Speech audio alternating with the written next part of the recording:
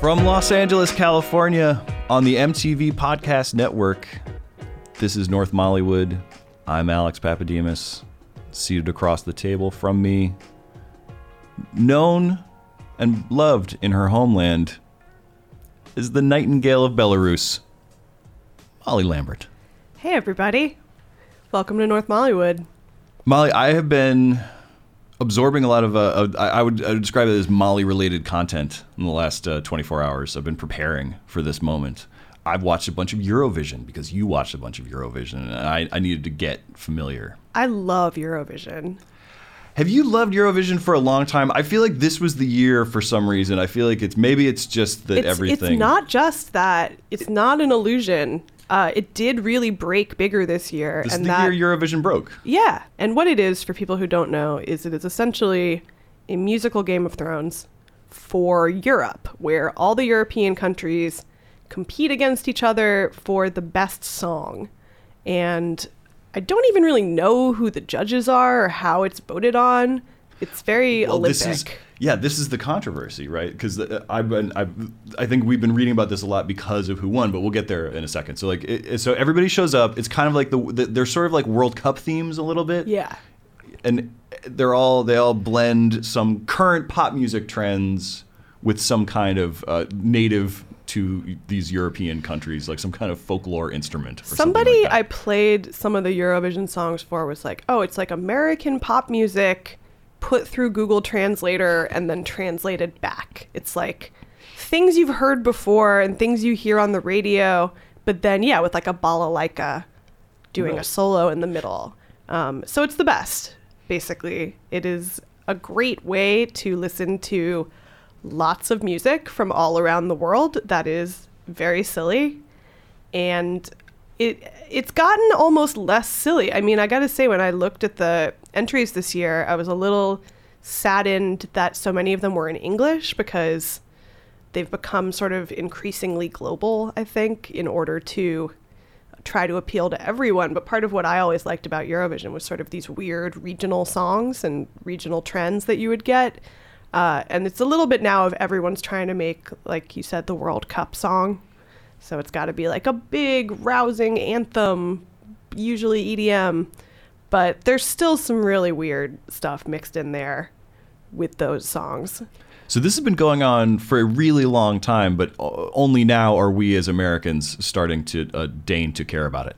Yeah, it's been a thing in Europe since the 50s, and it's been broadcast on television there for as long. So it's a big national event in all of the countries that participate. I think it's a big party. Everybody gets together and watches it. And it's a great thing to do with a group of people or by yourself against a computer monitor. Also just as fun. I mean, I looked at a bunch of YouTube clips of this. I didn't realize that it was on Logo on Saturday and that it was a one-time event. I sort of thought, this lasts for probably 72 hours. Like, it just goes on and on. It kind of does last for 72 hours because there's like the finals and the semifinals. There's a lot of and I mean, there's like 100 countries involved. When I was doing the preview, I really narrowed it down because I would have... That thing was long. I know, and there were people who were like, you left out, the Australian competitor who... Right, because Australia is a part of Europe for the purposes of That's Eurovision. what I'm saying. Yeah. If Australia can be part of Eurovision, America can be part of Eurovision. And I want America to be part of Eurovision, but I'm also worried we'll ruin it. We will absolutely ruin it. Just the idea of us being part of a thing called Eurovision, that we can't even a thing with Euro in the name, like we have to get involved in. And we're despicable on the world stage. Leave Eurovision alone. It's like, well, it's just weird because that's why I was asking about, like, I felt like there was a groundswell that everyone was excited. I mean, Twitter like creates a sense that people are excited or more excited about things than they actually are, just because people need things to tweet about. I think this was the first year that I felt like other people besides me were talking about Eurovision, because I'm always talking about it when it happens. But, and I know a lot of people who are into the specific world of weird European pop music as a competition show. But this year it seemed like a lot of people were like, I'm going to try this for the first time. I'm going to give this a chance and see what it's all about. What the hell is this? Right. I mean, I think that's why I brought up the World Cup, because it did feel like that thing where it's like suddenly people are like, yeah, like I'm so excited about Portugal. Like, and it's just, you're like, you don't care. You haven't thought one thought about fair the weather nation of Portugal. Fair weather Eurovision fans. Yeah. Just but people, they can, I'm all for it. I'm just like, anyone who wants to be part of the, you can't be snobby about Eurovision because it's the least snobby thing in the world. It is against snobbiness by nature because it's so silly and so tacky, and that is what I love about it. I've been reading a lot about it. I mean, I'm thinking about tackiness. I've been, there's a lot of upsetness though surrounding the result. Now, people take it super seriously. I mean, I think just the whole idea of objectively judging music on the basis of what is the best is so silly and impossible.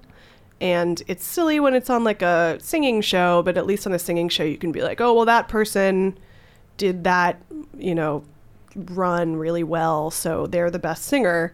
There's some sort of quantifiable data you can pretend is making X person better than Y person. In Eurovision, it's totally just subjective, and I don't know. I mean, I think it was last year that the winner was a bearded drag queen who was awesome. And do you remember where? I can't remember where they were from. They performed at the Austrian Life Ball afterwards is what I remember. But that was one of the ones where you're like, this is the perfect Eurovision winner. It's like kind of something that would never become popular if it weren't part of Eurovision, and because it's part of Eurovision it becomes like the most popular song in the world. And it's, because it's not just like countries pick their biggest singer. That's the thing, is it's not just like the dream team where you send like Sam Smith from England or whatever. And right. See, that's what we would do though. Yeah, that's what America, we sent Justin Timberlake. That's what I'm saying. He was our ambassador. Yeah, we should have sent Meghan Trainor. Right, because she's the most Eurovision performer right American. Now working. You have to have like showmanship, sparkles, and just, I don't know, usually some kind of like silly background dancers or something. The Wolves guy was the big guy this year. Yeah, we should talk about the Wolves guy. I mean, if anybody has not seen the Wolves guy, he was Belarusian. Is that yes? Yes. Is that what you say, Belarusian? Is that sure. What you say? I'm gonna go ahead. I apologize in advance. He did not win. Shout out or apology to the Belarusian people.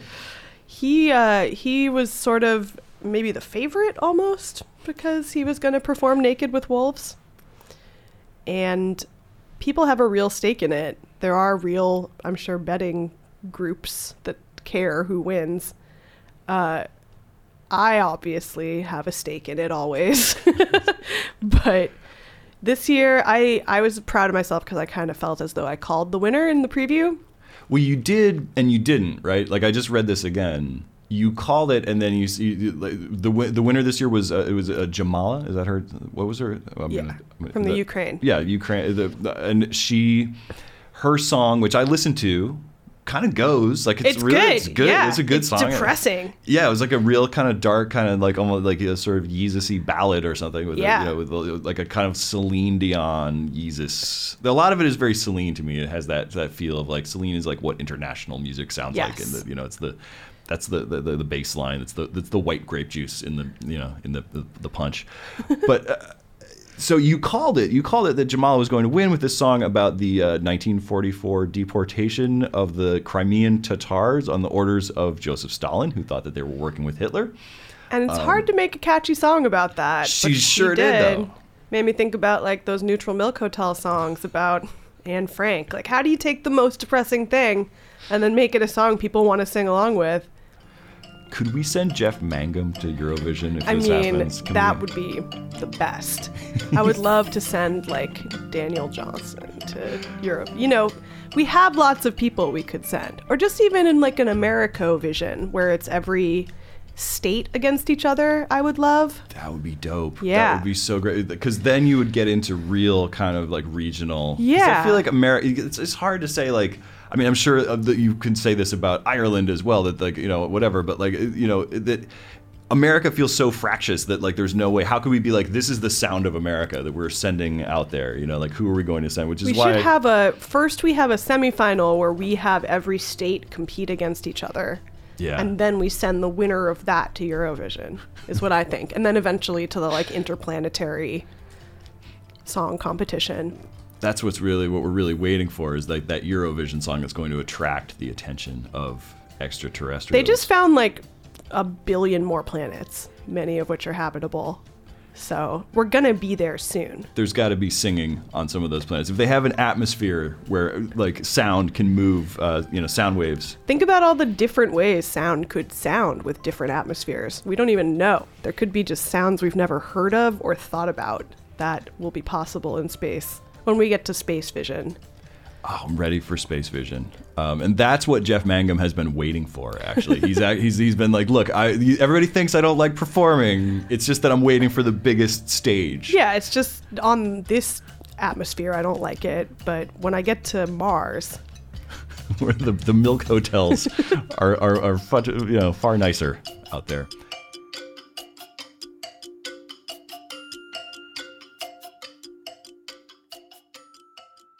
But no, so there was a controversy. I want you to weigh in on this controversy. Because there's controversies and sub-controversies around this, and that's what was fascinating to me, is that like it was just so contentious around this song, because not only was this song political in a way that upset a lot of people, there was also a question about the voting itself. And like if you go, and I've spent the morning kind of reading kind of conspiracy-minded op-ed pieces about Eurovision in foreign newspapers. Various kinds of things, and so like there's this question about, it was rigged. Was it rigged? Yeah, that it was rigged. That I read this in I believe this was Russia Today.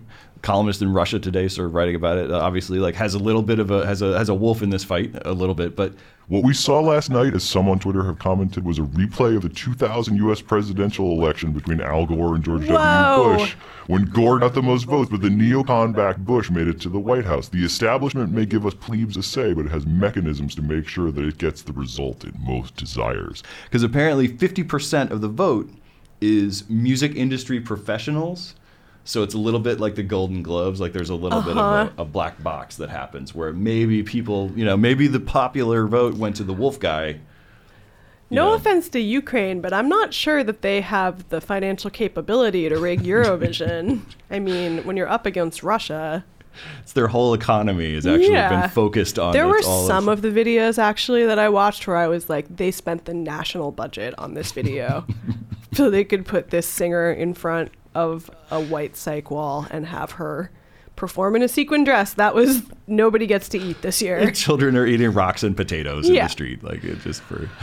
I think, I thought Ukraine was either definitely going to win because they had a sad political song, or they were definitely not going to win because it was too contentious to make that the winner. But I sort of was going with your Oscar logic of like, if somebody makes a movie about something really sad and serious, they're gonna win usually.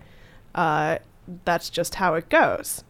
Right, up against somebody doing a stunt, something, somebody dressed like Guar. And like romantic comedies don't win at the Oscars. The guy dressed like Guar is not necessarily gonna win at Eurovision, although sometimes the really silly people do win at Eurovision, like the babushkas who I've talked about, who were like a group of old women wearing babushkas who sang a song that was like a traditional song in a home language. They won one year, I think, because everybody was like, they were the sentimental favorite for everybody. Right. That's the crash year. Yeah. Something like, whatever. And then people were sending me old. It's the artist. That's what, it goes back to like, let's honor the traditions of Eurovision. Well, Eurovision has this rich history of goofiness. And if you go back and look at old Eurovision entries, it's just, it's the best. Somebody sent me a song by a band called Telex, called Eurovision. That was from 1980. And if you can imagine like Kraftwerk filtered through ABBA singing a song that was like, Eurovision, and I don't know if they won, but how can you not, just the idea that somebody would enter a competition with a song named after the competition is so Eurovision. I mean, look, Justin was there this year. He did look a little shell-shocked. He did his troll song, I guess. He's looking like such a troll lately. he Do you think that he even knew what he was there for? Well, I mean, I assume Justin Timberlake has been on the international pop circuit for a long time. I'm sure this isn't his first time at the weird European variety show rodeo, but he looked a little bit like, what the hell is happening? What is this medley of the greatest Swedish music of all time? I mean, I kind of wish they had just forced him to do like Waterloo or something.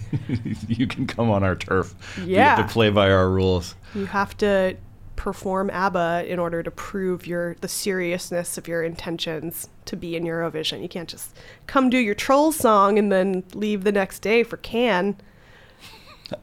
I hope it is ever thus. But, congratulations to Ukraine, voted the mightiest Ukraine. nation on earth. It is a good song. It's a great song. We'll play a little bit of it, and we'll be right back.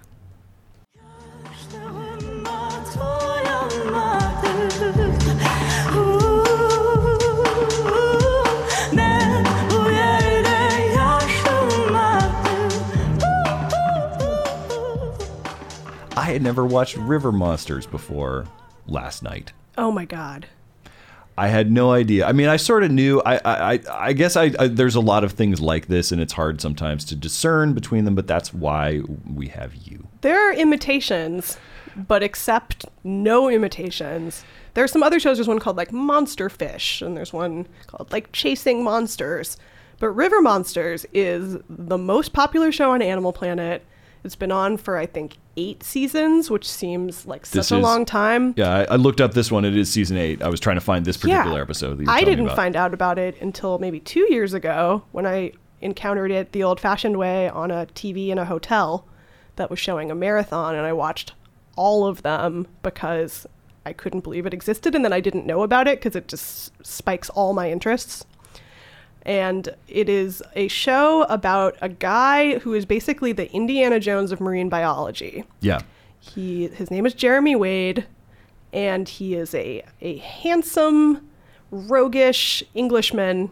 Yeah, he's like a Game of Thrones character, He's kind of. So he's really, cool. He's a real, I was like, this guy is awesome. I mean, there's some very cool people. I was texting you last night that there's the sharkologist in this episode. I was like, squad goals. This guy lives on Bimini Island with like a bandana and like a sleeveless t-shirt, and he looks like Carmela's dad from The Sopranos, but super ruddy and healthy, like he would like go fight a shark. No, that guy is so cool. He kind of had like an Alan Alda vibe a little bit. Yeah, and is just dropping like shark knowledge and everything. Anyway, Jeremy Wade, though. Jeremy Wade, he seems to just be on like a lifelong quest to educate the rest of us about all the things that live in rivers. And this season, what's crazy is this is the 8th season, and this is the first season he's in the ocean.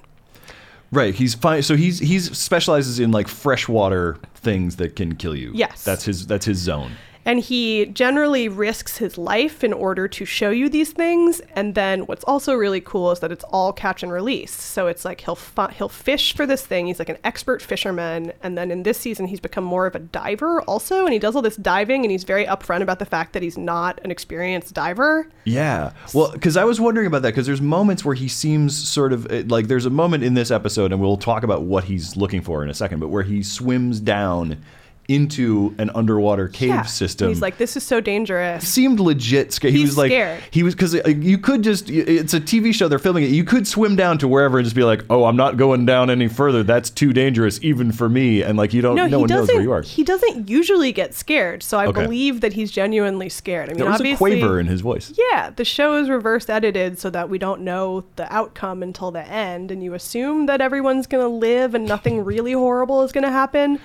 But he's been doing a lot of diving this season because it's the ocean. You can tell also that the ocean is not his place as much as rivers, which he is so well versed in.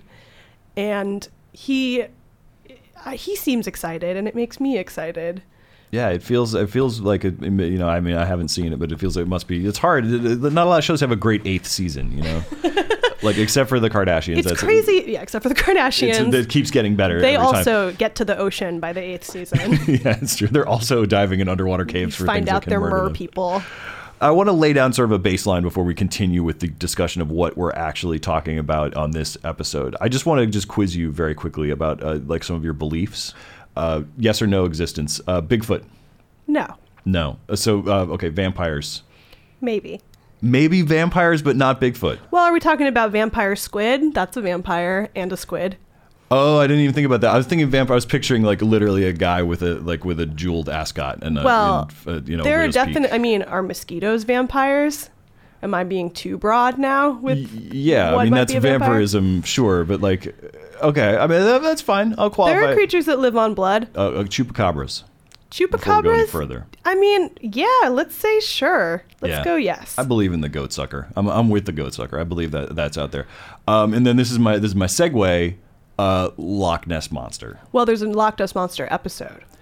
I'm all for it, but also like I actually believe that that's real. That's you do? Possible. Yeah, that there's like peculiarities of that body of water that make it hard to actually find the thing, and that there's totally a plesiosaur in there or something like that. Well, I don't want to burst your bubble, but there's not. There's not. I mean, I think that is one of the big things. It's like, oh, maybe there's dinosaurs. Maybe there are prehistoric creatures that there's like one left and it's at the very bottom of the ocean and we just don't know. And we'll find it and then we'll be like, oh, see, there was a thing down there all along.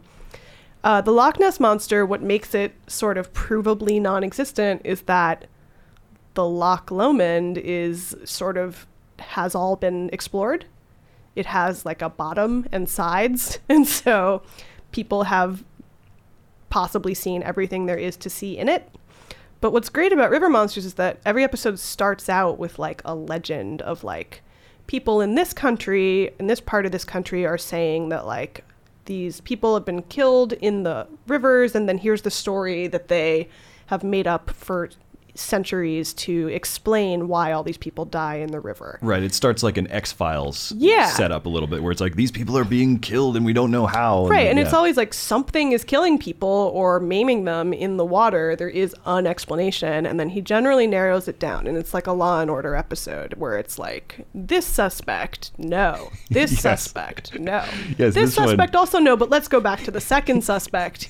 Maybe they were hiding something the first time we interviewed them. He goes and talks to a shark as it's like putting boxes on a truck. He's like, I don't know. I just got to move this plankton. I mean, his like ability to do stuff. Because that's the thing. It's like when you see him interviewed on other shows besides his own show, he's like a very soft-spoken scientist guy. He's not like just a crazy adventurer, like Death Wish guy. He's clearly just doing this because he's really interested and wants to educate people about the aliens that live among us in the water. He's like Indiana Jones. He is like just Indiana puts the Jones. suit on. He puts the glasses on. Becomes mild-mannered, and then he's like up jumping out of a plane. Yeah, I mean, in the first few seasons, that's the thing. Is like to top himself continuously, and they really have topped themselves this season. There's like maybe the last episode. I forget if it was the one you watched or not, but there's an episode where he just like swims with sharks. Yeah, that's in the one because they're thinking basically. So this is the one we were watching. It's an episode about blue holes and the possibility that there is some kind of giant octopus thing. Well, yeah, they don't exactly tell you it's an octopus at first. They get to that halfway through. They're like, something might be living. Okay, so blue holes. All right, let's start with what a blue hole is, because I didn't know, and I didn't know until this happened. Until you asked me to watch this, and so like we'll start with what a blue hole is because that's the simplest part. I'm gonna like go ahead and you can explain it. So blue hole is a sinkhole that leads to the ocean, and they're sort of like black holes in that nobody really knows what happens when you get to the bottom of one because no human has ever done that. And there are creatures that can go between the ocean and the blue hole through these little like cave crevices that lead from one to the other, but not humans. One of the creatures that probably can do this is an octopus, because octopi are known for being able to get through like tiny little openings by just like, they have no bones. They just squish their whole body through a hole. Yeah, they have no bones. The only thing they have, and I learned about this, was reminded of this by this show, they don't have bones, but they have that sharp little beak for tearing. They have nothing. There's no hard parts of the octopus except the beak that it rips you apart with. Right. Hard pass on that as a mode of death. Well, it's so crazy it has a beak also. Like, come on. It's like, it's like there's real life just Cthulhu's just swimming around. I mean, that's the thing that it reminds me of. It reminds me of the thing that I liked most about Pacific Rim, which I didn't really like as a movie, but the idea that there's a crack under the ocean and weird stuff can sort of come out that we don't know what's down there. Which is true. There is. No, I was reading it. There's the Marianas Trench at the bottom of the ocean, and we still don't really know. There's all these carbon-based life forms. They're still finding new species. Like in the 21st century, I was reading about this. Like they found there's a jellyfish called the pink meanie, which has 70-foot tentacles. The pink meanie is such a good name. It's the pink meanies. First of all, it sounds so cute. But name your band, rename your band. But yeah, like they have been documented eating 34 jellyfish at one time, like other jellyfish, like preying on larger jellyfish, which is crazy. All right, so we're diving down. I was really just sort of swept up in this adventure, this crazy undersea adventure, because there's something about first of all the idea of the cave system, right? That it's the saltwater and freshwater coming together. I have some kind of, I think it's like a Tom Sawyer remnant in my brain, the idea of swimming, of a cave that you can get to not on land. You have to swim under. It's Goonies. It's right, because I could never do that. I'm not a good swimmer, and it's terrifying if you're claustrophobic, especially.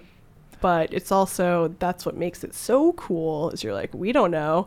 Some people are brave enough to go in there, but not me. But that's what Jeremy Wade is for, to do these things, so I can watch and find out what is down there. It's crazier than you could ever imagine.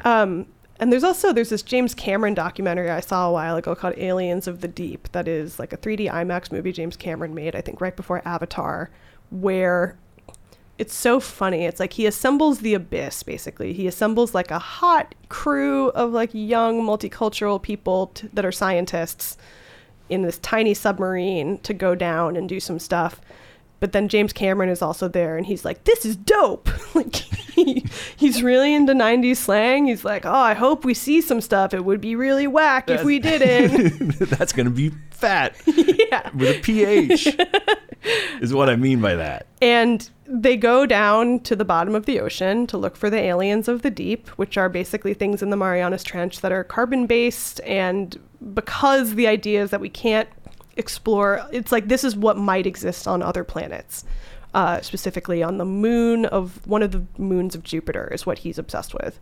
He's like, there's a moon that's an ice planet, there might be some water under the surface, we have to build a robot that can like detach its own robot, we have to build a robot that can go to the moon, and then on the moon another robot has to hop off that robot and drill, and then a third robot inside that robot will swim and find whatever's down there, which we find out he thinks will be the abyss, basically. It will be some kind of like humanoid seaman. With a face. Sea monkeys, like on the Sea Monkey. Yeah, Jello mold with a face. Yes. So I hope so. But he keeps getting like kind of petulant about like, why can't we just go to space? Why do we have to finish exploring the stupid ocean before we're allowed to spend money on space exploration? But the stuff they find in the ocean is so much cooler because it's there. That's the thing. It doesn't cost as much. I mean, it costs a lot of money, but it's not anywhere near as difficult as going to space. And there's actual aliens that live in the ocean, things that predate us and will outlive us. And that's so cool. So the giant octopus is one of those things that is apocryphal, maybe exists.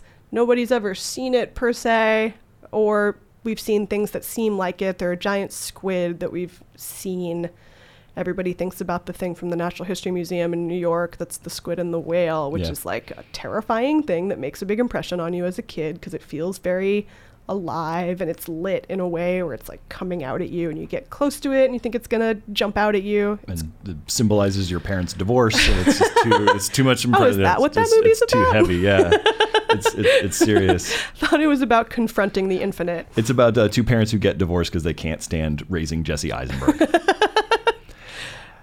And they show, just by way of explain. Okay, so there was a story about an octopus like a week before I saw this episode about this octopus named Inky that escaped from a New Zealand aquarium by going through like a 2-inch pipe or something, that it like squished its whole body through this pipe and escaped to the ocean.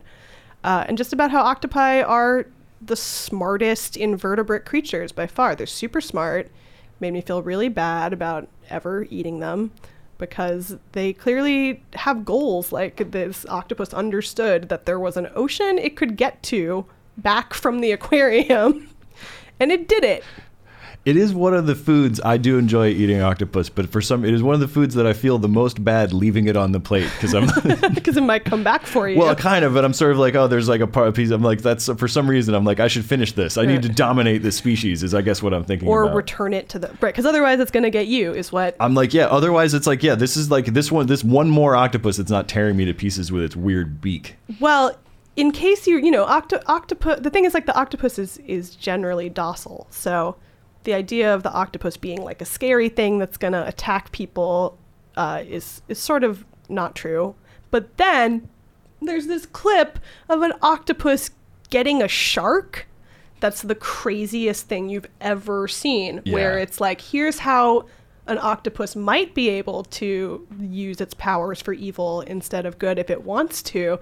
And it just shows like a shark like swimming past this octopus that's like on a rock, and the octopus just goes like yoink and like wraps the whole shark in its tentacle and then just like squishes it into its mouth. And it's a shark. Yeah, it's really, I mean, you're talking about the clip that's in the show, in the episode. He just gets gaffled, as James Cameron might say. It is dope.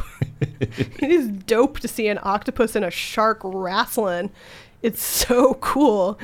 And so, you know, so even when the episode ends with like, okay, that's not what maybe killed this person. And it's always like, it's never the animal's fault. It's always like, oh, it probably thought you were something else, or it was threatened because you were too near its home.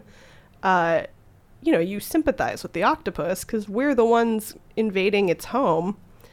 But even though the octopus might not be a killer, you still just come out of it with this sense of awe of just like, nature is so cool. Humans are so dumb. Why do we exist? Let's turn the earth back over to the octopus kingdom. This has been North Mollywood. We're not going in. We're not going to beat that. We can't Yeah, that's the end. We can't beat that one. Yeah. North Mollywood. Space. Who needs it? Who needs it? The ocean. Check it out. It is dark and full of terrors. Thanks, Molly. See you next week in the water.